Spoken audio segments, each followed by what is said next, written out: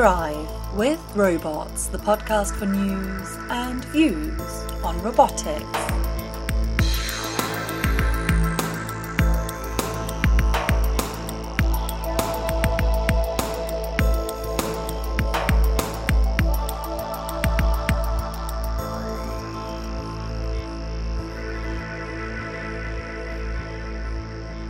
Welcome to the latest episode of the Robots podcast.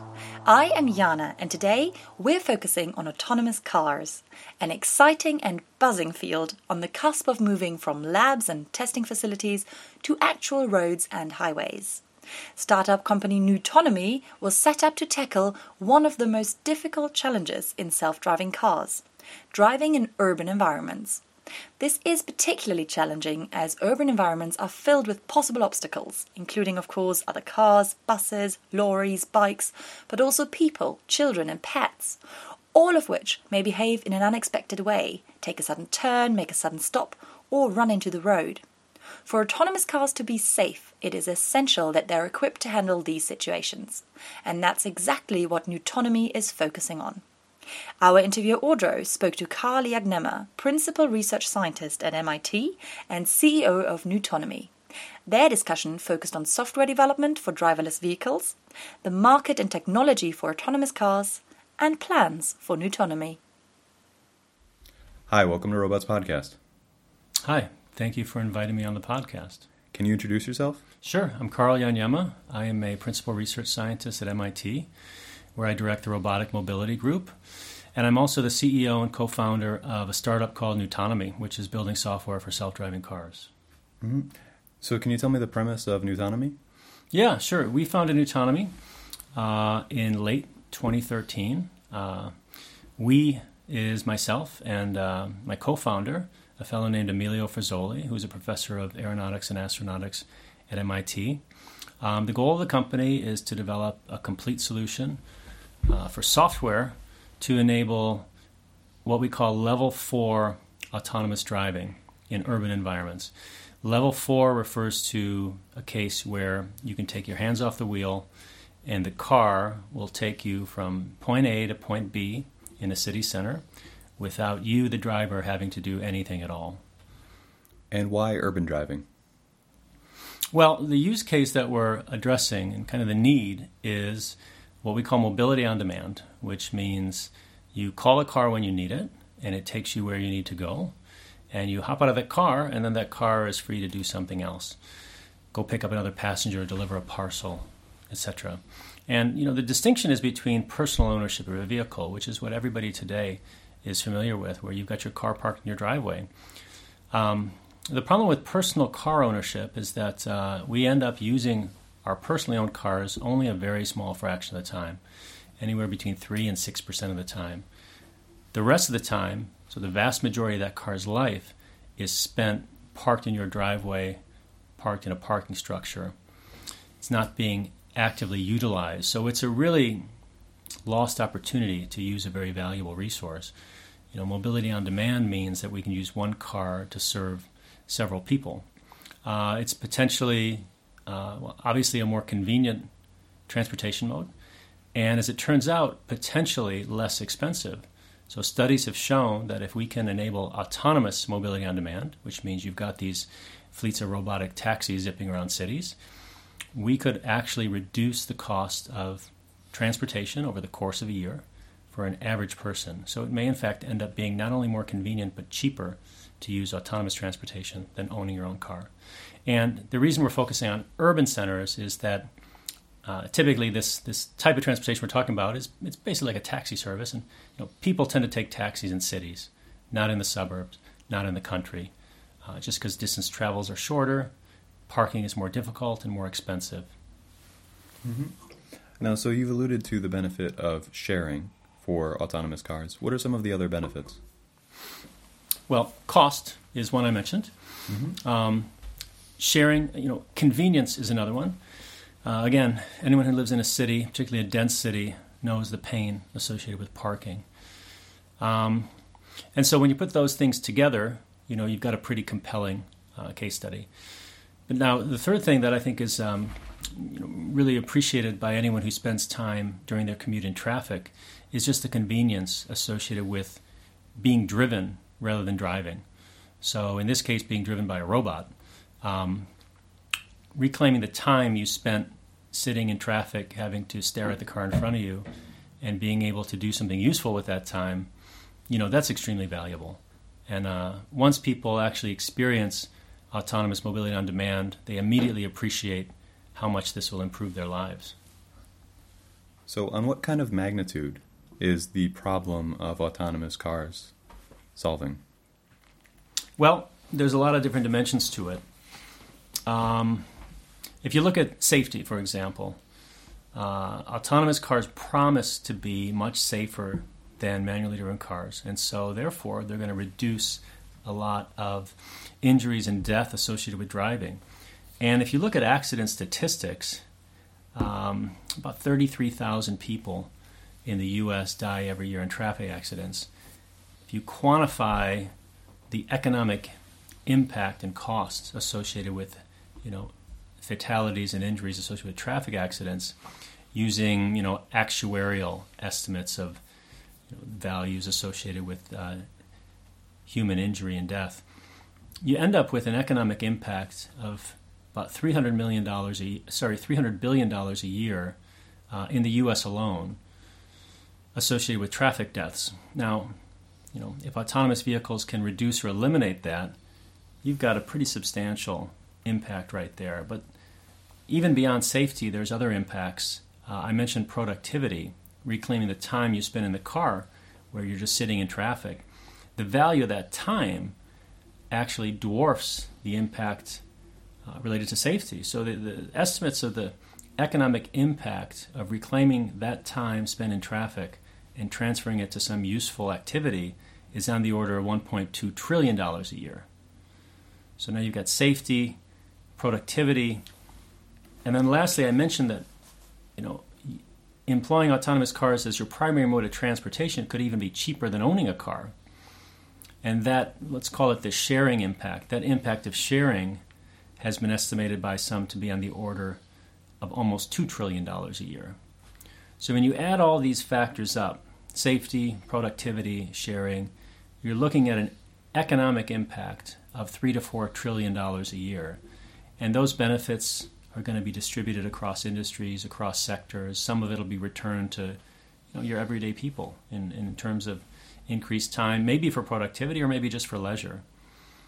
But the big picture here, the reason that there's so much industrial interest in this space, so much interest at state and national levels, is because companies, governments realize just the massive impact to society that will be derived from autonomous driving technology.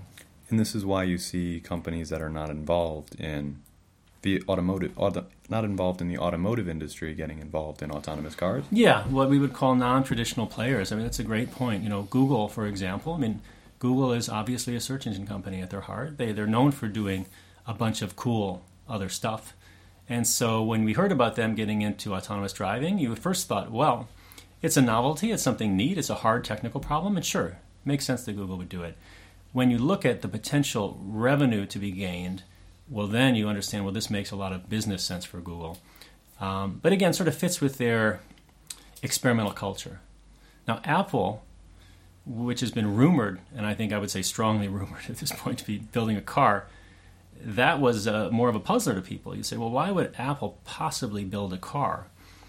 They are not known, unlike Google, for going off and doing, let's say, very high-risk, crazy stuff. They're more known as a company that doesn't always lead. They sometimes follow, but they get it right?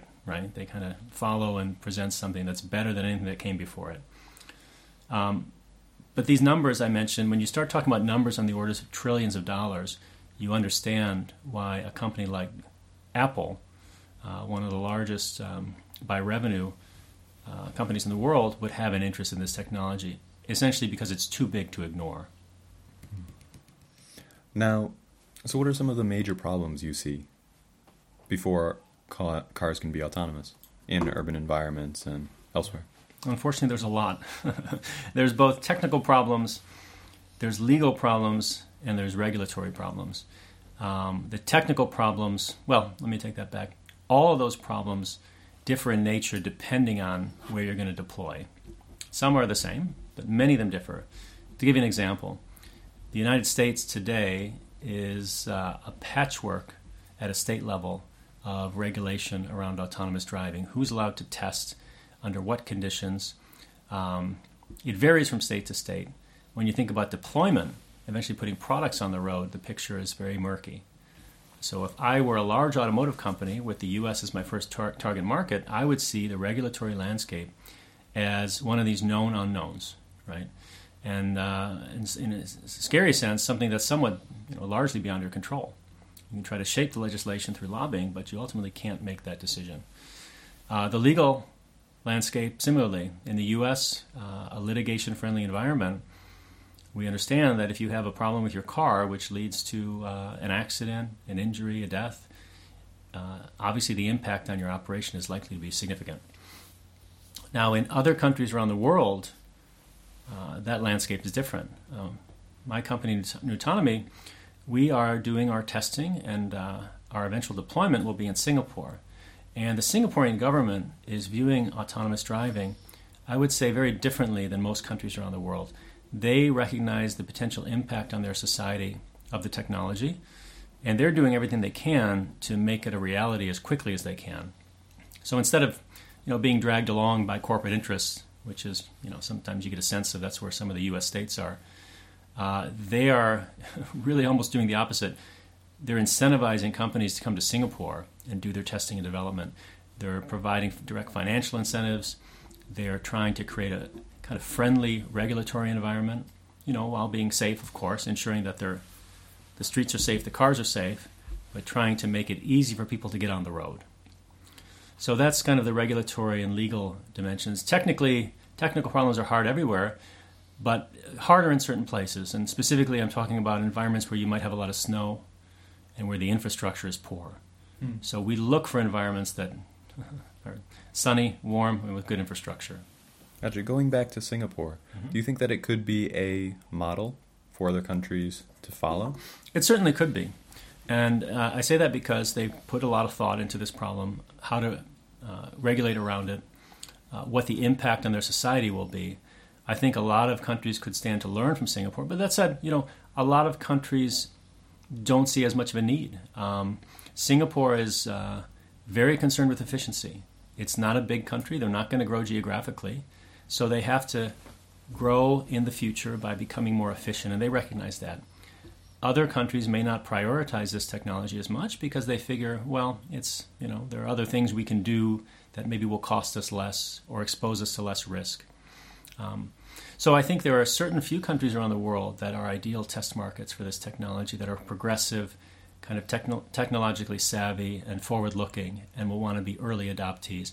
I do think that once other countries around the world see the benefits of this technology, both for their populace, the transportation populace, and both the impact on society and kind of the halo effect that having autonomous cars on the streets of your cities will have, I think countries will become jealous, and they're going to want it too. So I think we'll see it start in a few forward-thinking cities around the world and then spread pretty quickly after that. Mm-hmm. How did you find Singapore for this? It's a good question. It was a little bit of serendipity, I would say. Well, let me take that back. To some degree, it was serendipitous. My co-founder, Emilio Frizzoli, was directing a research lab in Singapore under the auspices of an organization called SMART, which stands for Singapore MIT Alliance for Research and Technology. It's funded by the Singaporean government, but in close collaboration with MIT. And so Emilio started a lab in Singapore, and his lab put the first autonomous cars on the roads in Singapore through the academic institution. Now, when he did that, I think that demonstration, those demonstrations, and some of the studies that he did showing the potential impact on Singapore specifically of the technology, I think it opened a lot of eyes in the Singaporean government. I think it really had a hand in shaping some of the thinking in Singapore around why this technology will be useful for them as a country. So, we sort of organically grew our operation in Singapore in large part because we already had a presence there. But as it's turned out, it's one of the best places in the world to develop this technology. Mm-hmm. Now, so you were talking about how it should be a nice place, stable environment, good weather, when we were referring to the challenges. Yeah. We continue with that? Sure. Yeah, I mean, all of those things just make the problem a little bit easier. Mm-hmm. If you look at a place like Singapore, where you've got very well-maintained infrastructure, you have a populace that, generally speaking, obeys the rules, drives well. You have a lack of snow. Snow is one of the tricky challenges facing autonomous vehicles today. Put those things together and it makes your problem a bit easier to solve. It doesn't eliminate, of course, a lot of the really hard technical problems that are going to exist anywhere. But, you know, you have to crawl before you can walk, and Singapore may be an environment where we can start crawling. So what are some of the technical challenges? Well, there are a lot, yeah. I mean, a lot of this technology is coming directly from research labs around the world, you know, robotics research groups in particular. And some areas, quite frankly, are not mature enough yet to deploy, and there's a real need to rapidly mature these technologies. I'm thinking specifically about technology related to perception, so being able to perform very robust perception in a very wide range of environmental conditions. Mm-hmm. And so perception includes LiDAR, computer vision, general sensing? LiDAR, vision, sonar. and sensor fusion between multiple sensing modes of agents like other cars, pedestrians, cyclists, signage, road markings. Those are the core problems. So perception is a difficult one to get right all the time. Decision-making is another area. Planning and decision-making I would couple together as an area that is underappreciated in its difficulty and complexity. We see it as one of the real hard problems in autonomy. It also happens to be one of the problems that there's, I would say, in the community, the least amount of expertise in. So what happens, in our experience, what happens is people develop a prototype car and they think, well, this is a perception problem. And so they work very hard on the perception. They get a kind of a B+, A- perception system in there, and off they go. Once you start driving, you start actually putting your car on the road and you get it in urban environments. Typically, that's when you realize that, wow, this planning and decision-making problem is really hard. And you realize that because your car starts doing things that aren't very smart, because you're operating now in scenarios that you haven't modeled before in your decision-making logic. And you quickly realize the limits to some of the, say, traditional approaches to planning and decision-making. So that's an area where we devote a lot of our activity and energy, this planning and decision-making area. It's an area where we think we have a really significant strategic technical advantage compared to a number of the big players in the space. So I'm sure you can't go into great detail, but what would the general approach be? It's not a multi-policy thing where you try to model every situation? Well, what kind of thing? It sort of is. I mean, I think the general approach is one where you think through all the different cases that your car might experience, and you try to write down some logic that'll govern the car's behavior in those scenarios, and you encode it in some reasonable form, something like a state machine or other type of logical structure. The challenge comes from trying to do that engineering by hand, to try to actually think through those cases and manually engineer the logic that's going to govern the car's operation. And the reason that's hard is, A, because there's a lot of different cases you need to consider, and B, you know, the off-nominal cases, the corner cases, are hard to imagine, and I would say even harder to encode robustly in your logic. So what we found, and this is by direct experience, you know, we've gone down this road, is that these logical methods are hard to construct by hand, even harder to debug and troubleshoot, and then inherently not very scalable. So, why? Well, again, you know, you start testing, you start recognizing that you should add additional, you know, cases, add additional, let's say, dimensions to the problem, if you will, other variables that you need to consider during your decision-making process, and you very quickly get to a high-dimensional, complex logical structure that's just, frankly, a mess. So what has your approach been? Well, we are drawing on techniques that have been successfully used in the aerospace community for exactly this problem, constructing decision-making logic for safety-critical, complex autonomous systems like spacecraft and aircraft. And so there are techniques out there, algorithmic methods, that are more on the algorithm development side. So it's to say, when you're developing a decision-making engine, can we use some kind of specialized techniques such that your resulting decision-making logic is guaranteed to have some properties? In other words, can we have verifiable properties about your decision-making logic, which is really what we want. So we've been very impressed with the power of some of these techniques. It gives us confidence that our decision-making logic is exactly representing, the logic that we're attempting to encode, and it gives us confidence that it has a scalable aspect to it, so that when we want to add, for example, new rules or new logic, we can do so without having to go back and re-engineer an entire messy, kind of mess of if-then statements. Mm-hmm. That's really what you want to avoid here. Can you talk about the approach at a high level? What is the algorithm? Yeah, at the highest level, what we're able to do is define a set of rules or preferences with a hierarchy. So the rules are basically, your rules of the road, which can be taken almost from a driver's handbook, and then augmented with some set of preferences, which may be region-specific, which may be specific to time of day, which may be scenario-specific. And then, as I mentioned, organize them in a hierarchy and identify which of these rules are inviolable, that maybe don't hit anything, and which can be violated under certain circumstances. For example, crossing the center line of a road, which you may need to do to maneuver around a parked car, as long as you can do that in a safe manner.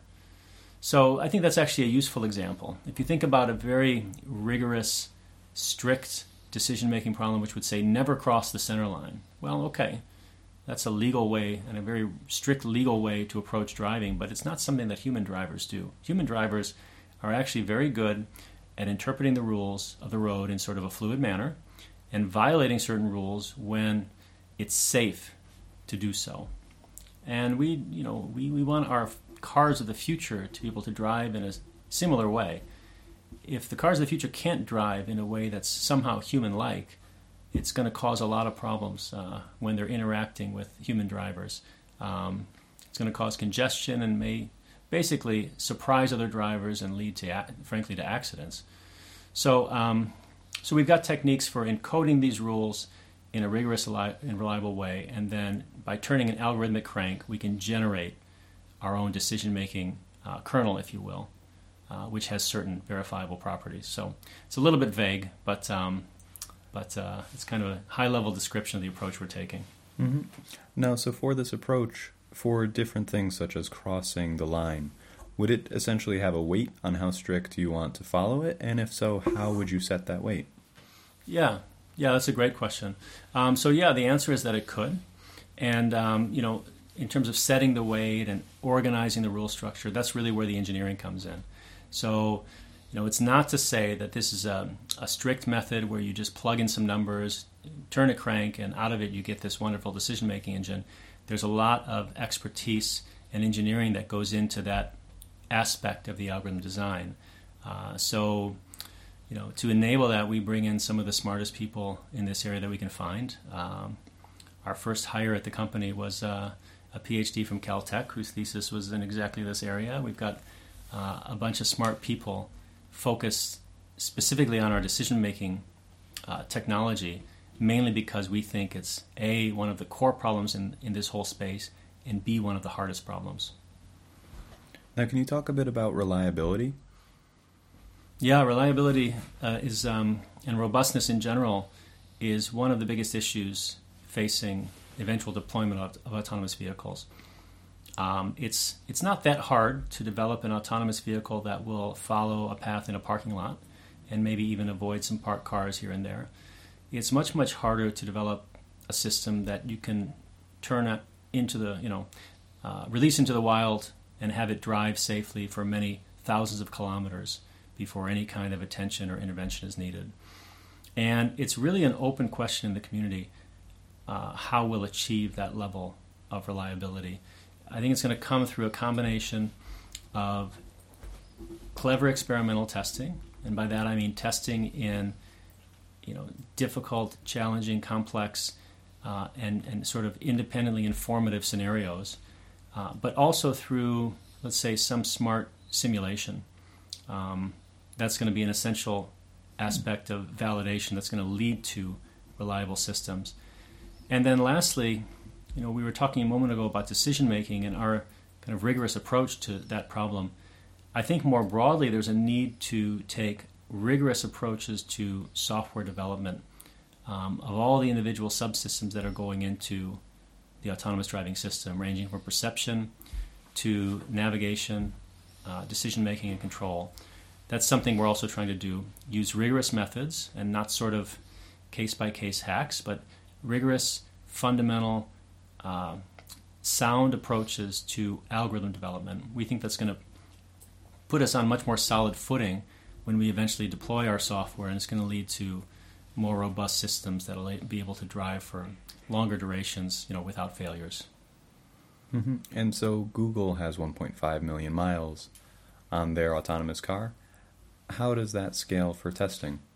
Yeah, the Google statistics are incredibly impressive and really daunting to anyone who's been working in this space, because 1.5 million miles is a lot of miles. It really is. And through that testing, I know that they've uncovered many, many bugs that surprised them, that they've, I'm sure, then gone and improved their software, and all of that's gone toward helping them build what's very likely to be the best autonomous vehicle in the world today. But when you mentioned validation and robustness, the 1.5 million miles suddenly doesn't look very big. And what I mean by that is to say 1.5 million miles is not a sufficient amount of miles to actually validate a piece of software. I'm sure that those miles were driven over many different builds of the software. Many of those miles were probably driven on the same roadways. To validate autonomous vehicle software purely through experimental testing is almost certainly going to take many more miles than 1 million or 2 million or possibly even 10 million or 100 million. There was a paper written recently by Rand Corporation that argued that in order to validate an autonomous vehicle software stack purely through experimental driving, it may require even billions of miles driven. The point being to encounter the entire breadth of rich and diverse driving situations that you could convince yourself has explored all the different corner cases that the software may encounter in the real world, you would have to drive actually that many miles. So from a practical perspective, what that means is that validation purely through experimental testing is not a feasible path. And it goes back to what we were talking about a moment ago, that you're going to need some combination of experimental testing, simulation-based testing, but more importantly, rigorous algorithm development. And that's where we think as a startup, we have some value to provide, where we like to think that we have a good idea about how to approach these problems from a rigorous fashion. It's based on our experience in doing research in this area for the past dozen years. I think many people who come to this problem approach it from a more practical is not bad, I don't mean to say it, make it sound like a dirty word, but a practical sort of hack together a solution sort of approach. And what we've found is that while those approaches may work in certain situations, eventually you find that they're not scalable, they fail, and sometimes when they fail, they're hard to fix. So what does this mean in design? It really means that you start from first principles, and it means that you try to be as rigorous as possible. Sometimes in the community there's a false division between theory and experimentation. We think, there's theory guys who just write equations, and there's experimentalists who actually get stuff to work. In my experience, the software that really works in the end at scale is the software that comes out of rigorous theory. I don't think there's a division there at all. So I think to end up with highly robust, high-performance software, you've got to get the theory right. That's the foundation for everything. Now, how does your company fit into all of this? So the company was founded a couple of years ago. We are now 30 people. in Singapore and in Cambridge. There's 20 of us or so in Singapore and 10 of us or so in Cambridge. We are, as I mentioned, focusing on developing software for the complete urban driving solution. And really, I viewed the company as an opportunity to take a lot of the ideas that I've been experimenting with at MIT over the years and actually see if they work in the real world.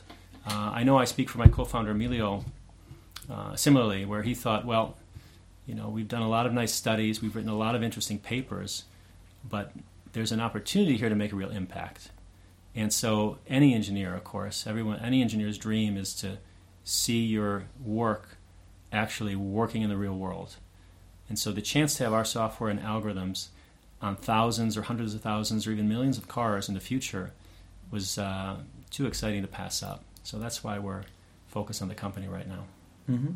And so with the software, currently you're selling different abilities to the car. So like how to autonomous park or something similar. But the intention long term is to get full, actually autonomous driving would be a service, correct? Yeah. So I would say the latter, focusing on this service, is really our core goal of our company. Long term, but it's also the short term major effort. We are working with some car companies today. We work with Jaguar Land Rover, among others, to help them develop specific features that they may eventually sell to customers who buy their cars. But our core focus as a company is on building our own complete software stack for a level 4 driving, which can then be eventually, again, sold in a service model so that you're going to download a smartphone app, call a car, it's going to come and pick you up. The only difference is that there'll be nobody in the car. And that experience will be powered by our software. What kind of timeline do you expect for this?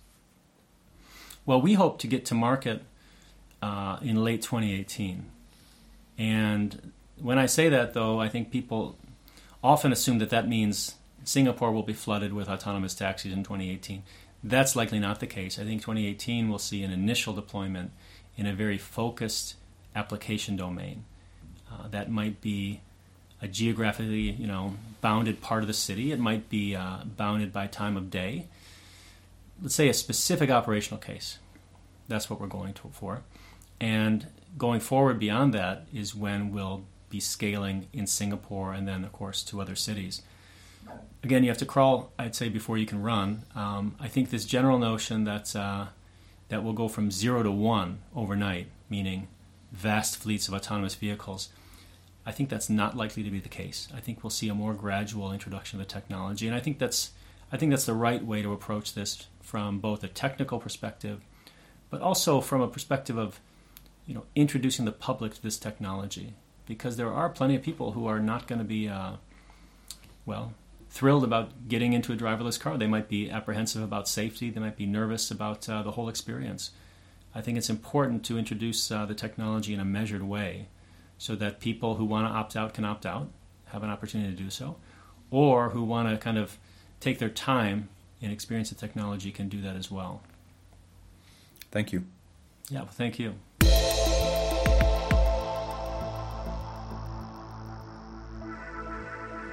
And that was our look behind the scenes at Nutonomy. As always, you can find more on robohub.org. But before we leave you, we wanted to extend an invitation. If you enjoy listening to the podcast and always wondered what it might be like to be part of the team, then here's your chance. The Robots podcast team are looking for volunteer interviewers to join us and contribute new and exciting content to the podcast. Wherever you are in the world, if you're good at communicating science, have technical knowledge about any robotics field, and always want to know more and ask the important questions, then we'd love to hear from you. Simply send a CV and covering letter to join@robotspodcast.com, and we'll get back to you as soon as we can. The next episode will air in 2 weeks' time. Goodbye.